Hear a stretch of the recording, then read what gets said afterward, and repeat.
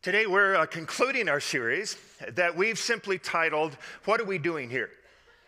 And as a way of walking through the series of figuring out what we're supposed to be about as we move into this new year together, we've been looking at Jesus and the reality that Jesus' life was formed around three relationships. Simply up, in, and out, we could call it. And our symbol is a way of reminding us of those three relationships that need to be evident in our lives as well, to walk in health and strength. And so at the center of our symbol is the cross, which reminds us of that up relationship, that just as Jesus walked in intimacy with his Father, we're invited through Christ to know and walk with God. Secondly, the circle of our symbol reminds us that we're to walk in fellowship with one another. To love others in such a way that the world would know it markedly sets us apart. We're to walk in fellowship. And then thirdly, the arrows of our symbol are a way of reminding that us of just as Jesus reached out to those around him with the good news of his coming kingdom, so we are to go out to all those around us with the message of Jesus. So in previous weeks, we've looked at that up and in dimension. And if you weren't here with us, you can either listen on iTunes if you want to catch up to those messages or watch it on our website at southviewchurch.com if that would be a help to you. But today we're focusing on the arrows, on out, and what that looks like for us. How do we, in this year, go out? How do we share the good news of Christ and his kingdom with those around us? You know, you can use different terms for what it's called. It can either be called living missionally, expanding the kingdom, personal evangelism. Whatever term you use, how do we do that? You know, I realize that for some of you who are here, you're here and maybe you're just beginning to consider Jesus, just to see what life with him is about. And you really haven't decided if you want to put your faith and hope in him, to follow him. So I know it might feel kind of odd for me to be talking today and us to be focusing on how we share about Christ with others. And if that describes you, for one, I just want you to know we are so glad you're here and want this to be a place where you can ask those kind of questions about Jesus and the life he offers.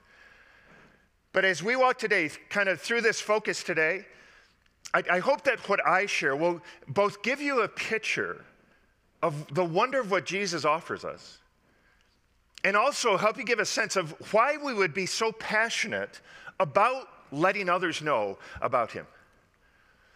Because we're called to that. But I know this as well. There is an internal struggle that many of us have with going out with the message, with the good news of Jesus. And I know that we can have many reasons for feeling hesitant about it. And you might internally feel like, I'm kind of afraid of that. I feel inadequate. I feel ill-equipped. Or you might feel like, I've tried it before. It just doesn't work for me. You might feel it's intimidating. You might feel like, I'm just not wired to talk to people about that kind of stuff. Or you might even feel like, that's not my job. I give tithes and offerings, so you do it, Clyde. I don't know. But I want you to know this. You're not alone in those feelings. Interesting what Rick Richardson writes about this. Listen to what he said. The time has come to examine, perhaps jettison, our old paradigms and pictures of evangelism. The time has come to reform how we picture and practice sharing the good news about Jesus. The time has come in part because we live in a different day. People today are spiritual, but not dogmatic. They want to know that God is real and not merely reasonable. They are looking for stories and experiences and connections to God more than logic and proof and reasons for God. Okay, so today, how then do we go out? Now, the reality is this. I mean, some people in the body of Christ, they are blessed and gifted to go out. They're gifted evangelists, right? I have a friend in our church family who just so naturally turns kind of any conversation towards Christ, and people respond to him. I mean, he's got a gifting in that. But today I want to consider some principles kind of for the rest of us, all right? Those of us who say we aren't gifted evangelists. And I want to suggest in this, I want to suggest 4 shifts that we can make in how we reach out, how we evangelize, how we're arrows to the world around us. And I know this, we could spend a week on each one of these shifts, but we're not going to. And I also am concerned with this. I so don't want this to be just kind of a detached theoretical study. So before we even look at those 4 shifts together, can you do this for me? Would you just bring to the forefront of your mind that the face of a person, coworker, neighbor, friend, whatever it would be, the face of a person who you are longing to see come to faith in Jesus? Can you just bring them to your mind for a moment? Can you do that? Just picture him or her. Okay. That's who we're talking about reaching today, all right? That's who we're talking about. So let's look at 4 shifts that we need to make in reaching them, all right? 4 shifts. And the first shift, I think, is this. I think it's a shift from leading with words to leading with our actions. I want you to remember these, so can we just read this together? Will you read the phrase with me? From leading with words to leading with actions.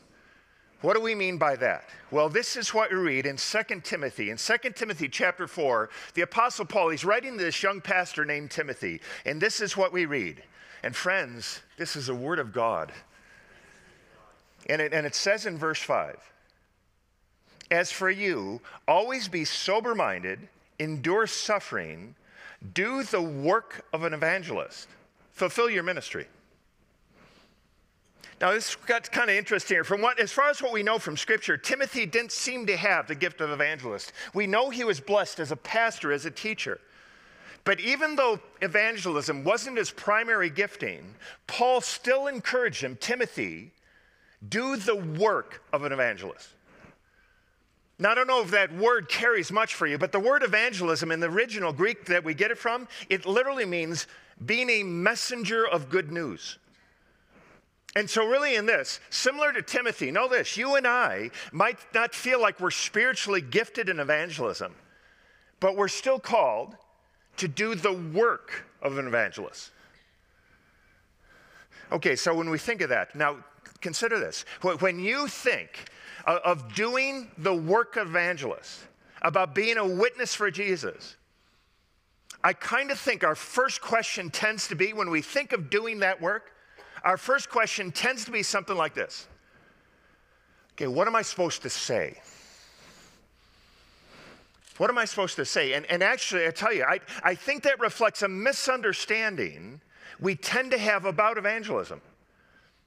We tend to ask, what am I supposed to say? Because we tend to think that evangelism is firstly about our either arguing for or verbally convincing someone else about the good news of Jesus.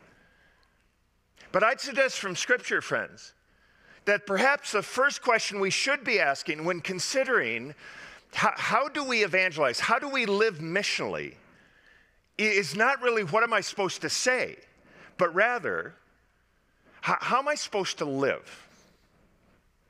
I think that's the first question. Because really, our first witness about the reality of Christ, especially in this day, is not really our arguments or our proofs or our words. Understand, it's our actions. It's the way we live life. Now, certainly, I know this. There are times where, just as 1 Peter exhorts us, where we need to be able to say and give the reason for the hope that lies within us. We do. We need to verbally express that. But I think we often need to begin not with words, but with our actions. Remember what Jesus said in Matthew chapter 5, in the Gospel of Matthew? Jesus giving guidance here, and this is what he says, his words, in Matthew chapter 5, verse 14 and 16. Let me read. And Jesus said, you're the light of the world. Church, my followers, you are a city set on a hill that cannot be hidden. Then verse 16. In the same way, how do we do that? Let your light shine before others so they may see what? Say the phrase. Your good works. They may see your good works, and by that give glory to your Father who's in heaven. That's how I want your light to shine. So let's just consider a question today. Think about this. Why should those around us really listen to anything we say if in our words we're declaring the good news of Christ, but in our actions, we're not living at all how Christ called us to live? Why should they listen to us? Let me read an extended quote from Richard Rohr. He writes this: "It seems to me that it is a minority that gets the true and full gospel. We just keep worshiping Jesus and arguing over the right way to do it. And certainly we are to worship and give praise to Jesus. But the amazing thing is that Jesus never once said, 'Worship me.' Rather, Jesus said repeatedly, what? 'Follow me. Follow me. Live life the way I do.' Christianity is a lifestyle, a way of being in the world that is simple, nonviolent, shared, and loving. However, we made it into a clever religion in order to avoid the lifestyle itself. One could thus be warlike, greedy, racist, selfish, and vain, and still claim to believe that Jesus is their personal Lord and Savior. The world has no time for such silliness anymore. The suffering on this planet is too great." So how do you think we're doing on this one?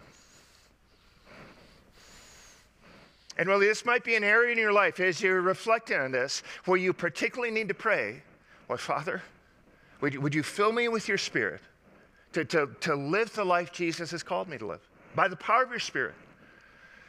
Because the first shift we need to make is, friends, from leading with words to leading with our actions. And then there's a second shift I think we need to make. I'll just call it this: from selling to discerning. Say the phrase, would you? From selling to discerning. What does that mean? Well, I'll tell you this, my own experience. For me growing up, that term evangelism, when the images that came to mind for me growing up, it either meant walking with somebody through the Four Spiritual Laws booklet, something like that, or kind of guiding a conversation, really almost manipulating it towards kind of planned upon points of discussion. That true for any of you? And I think there's a reason I felt that way. In fact, one scholar notes this: the paradigm that dominated the past century might be called evangelism as closing the deal on a sales call. Many Christians still think they have to dump their content on someone and then close the deal, or they haven't been successful. Our image of the evangelist has gotten twisted into that of a spiritual salesperson. Resonate with any of you? And again, I want you to know this. My point in this is not to criticize those who kind of do that or who use certain evangelistic tools. Because really, at least they are sharing Christ, right? But I think it's worth asking, is there also another way? And I'd say yes, and I think that's where we need to make a shift, really from selling to discerning. It's shifting from asking, okay, how do I convince this person? That person you have on your mind? It's shifting from thinking, how do I convince that person, to asking, how is God already at work in their life? Now think, if Jesus is our model in these three relationships, and if he's our model for evangelism, what was his approach? Well, let's look at what Jesus said in the Gospel of John. In John chapter 5, and verse 19, this is what Jesus said. Jesus said to them, "Truly, truly, I say to you, the Son can do nothing of his own accord, but what he sees his Father doing, for whatever the Father does, that the Son does likewise." Can I paraphrase that a bit? Jesus is saying, when I discern the Father at work, I join him in that. That's what I do. Can I give you an encouragement in this? To put that another way, it's not all up to you. Isn't that good news? It is not all up to you. You are just called to be a messenger of the good news. And to encourage in that, as Friedrich von Hugel, he was an Austrian theologian, I loved how he put it. He said this: God is always prior. Have that picture in your mind. God is always prior. Meaning, friends, whoever you meet, God is already at work in their life. That person you had, that picture of that person you had in the forefront of your mind, know this: God is already at work in their life, wooing them, drawing them to himself.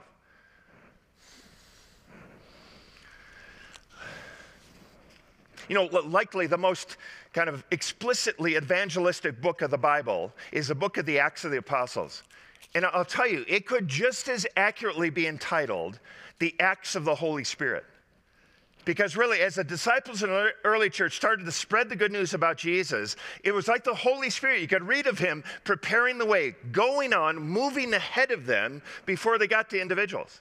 So we read stories like in Acts 8, where Philip encounters this Ethiopian servant whose heart had been stirred by God to consider spiritual things and questions.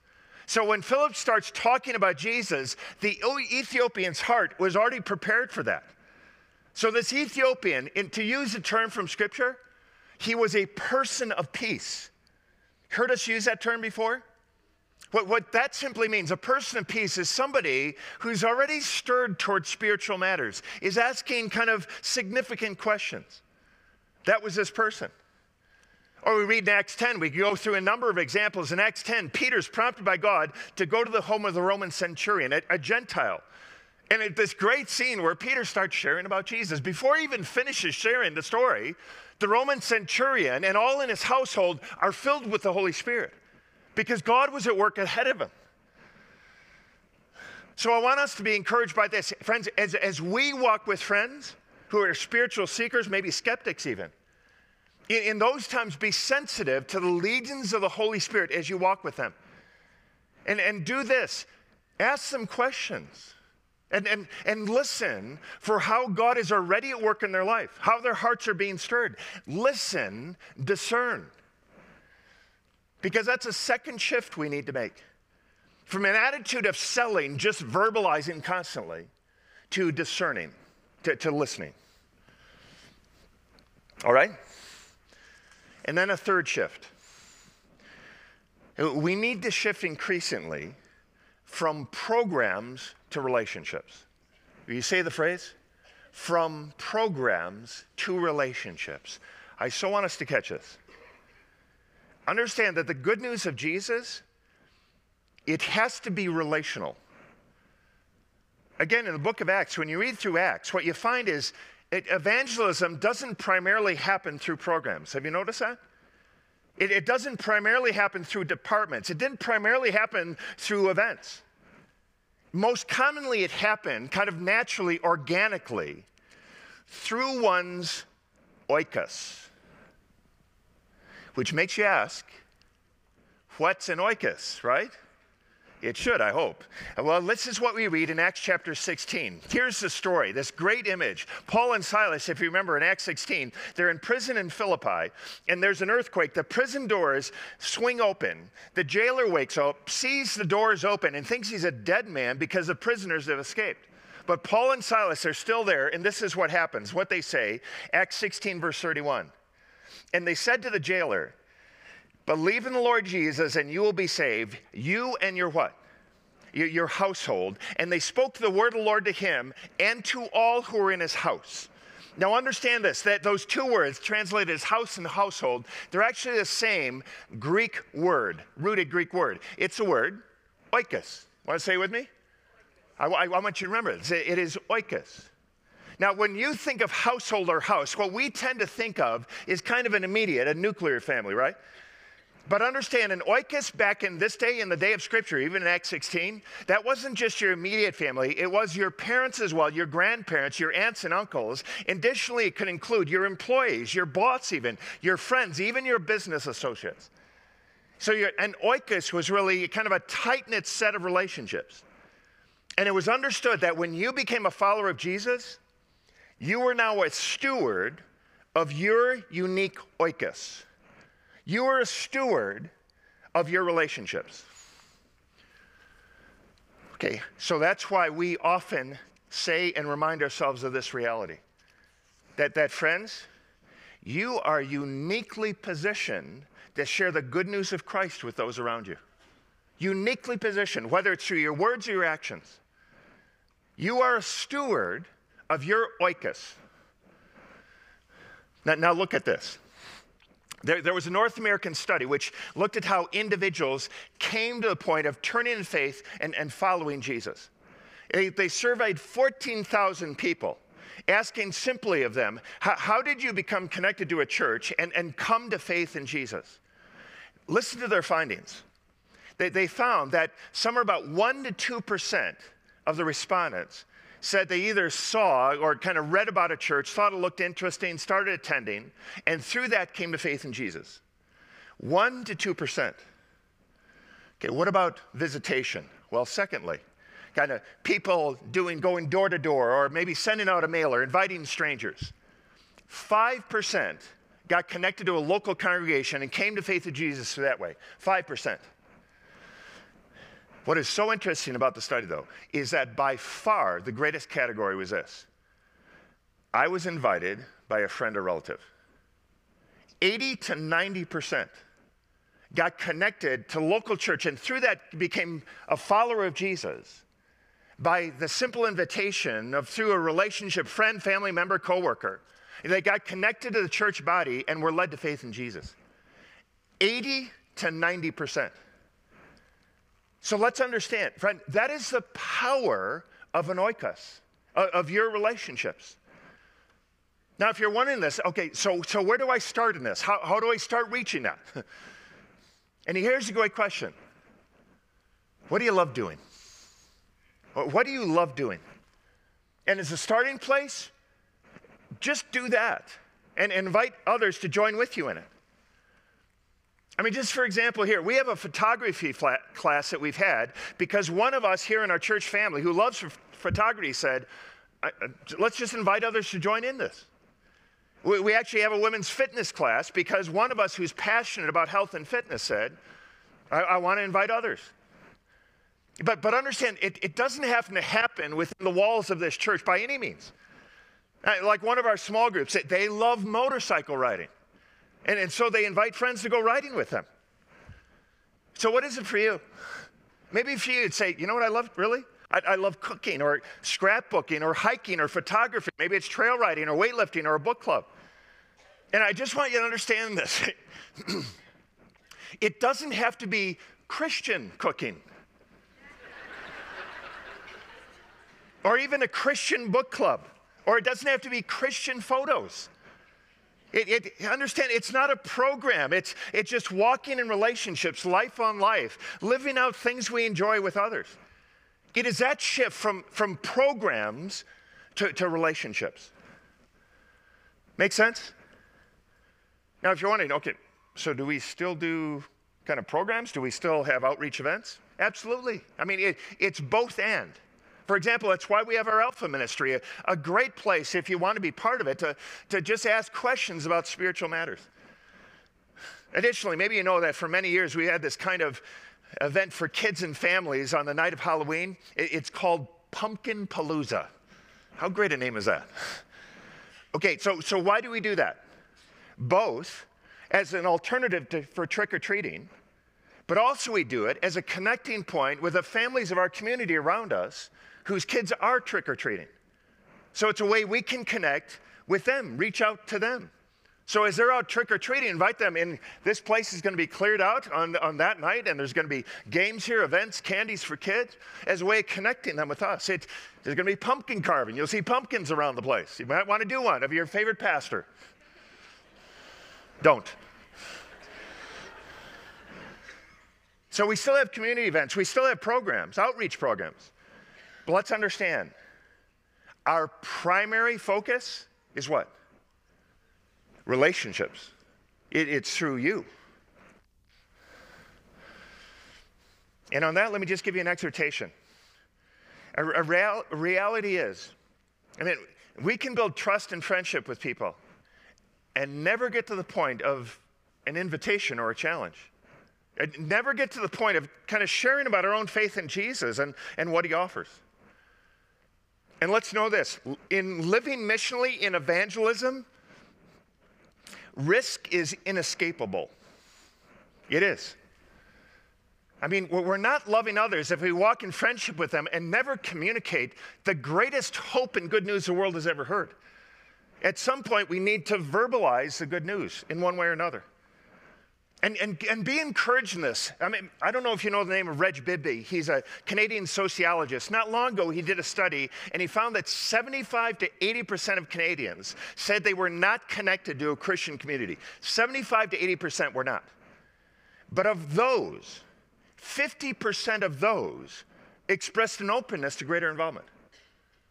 And Bibby noted this in his study. People are not looking for churches. They are looking for ministry, meaning they are looking for connections, relationships, and we can help them connect. And be clear, be freed in this, friends, as well. If we share the good news of Jesus with somebody and they reject what we share, they're no less our friend, right? But we just naturally want them to understand the hope that we have in this. It's a third shift we need to make, from programs to relationships. And that leads to the final shift I want to touch on. And the fourth shift, we'll just call it from arguments to testimony. Can you say the phrase? From arguments to testimony. Okay, and again, meaning what? Let me put this another way. The gospel, it has to be personal. And I want you to hear me clearly on this. It is good to understand and to be able to articulate the reasonable basis for our faith, because it is. It's a good thing to be able to explain the faith we have. It is good to be an apologist, to be able to counter arguments that others might have against faith or the reality of God. But I'll tell you, first and most importantly, as you and I go out, the gospel needs to resonate first in our hearts. Do you know what I mean? It has to be real in your life. You really have to root and secure your joy, your hope, your values, your strength in the gospel first, for yourself.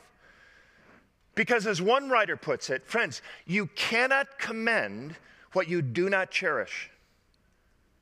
You cannot commend what you do not cherish. And I know this. It is so easy to feel inadequate in this mission, right? And here's the great news. You are supposed to feel inadequate. That's the good news. Because on our own, we are inadequate. That's why we're called to depend on the Holy Spirit.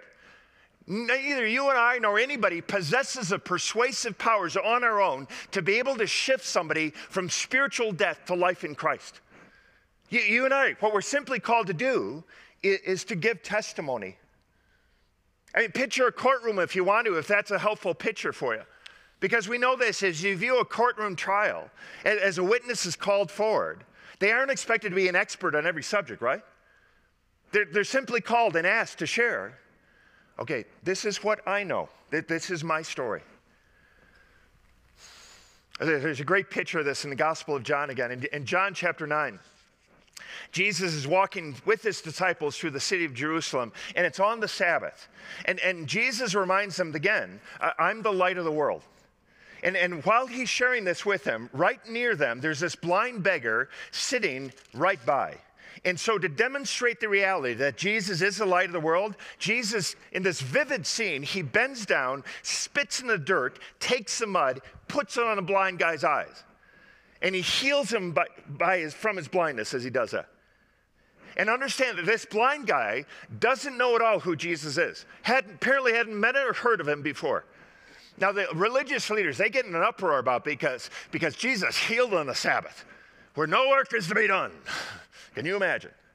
So the religious leaders, they call in this blind beggar, formerly blind, and with kind of great pomp, they question about Jesus, wanting him this guy to declare that Jesus is a sinner. And listen to this response in John 9:25.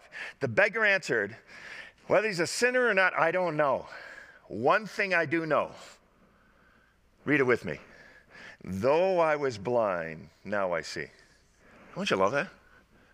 Man, I don't have a clue, guys. Sinner or not, and really I don't care. This is what I know. I was blind, and now I see. I mean, understand, before you can be a witness, you really have to have a testimony. You and I have to be able to say, kind of like that blind beggar, man, I don't know all the answers, but this is what Jesus has done for me. This is what he's done in my life. This is how he's given me hope, life, a sense of purpose. This is what he's done for me. Because I'll tell you, unless the gospel is kind of personal to you, unless you authentically have been changed, you're going to short circuit evangelism. Because the reality will be, even regardless of what you say, your hopes, your dreams, your values, securities, they're going to be rooted in something else. And so you understand, you might have all the arguments for Christ, but your life will just be shouting another reality.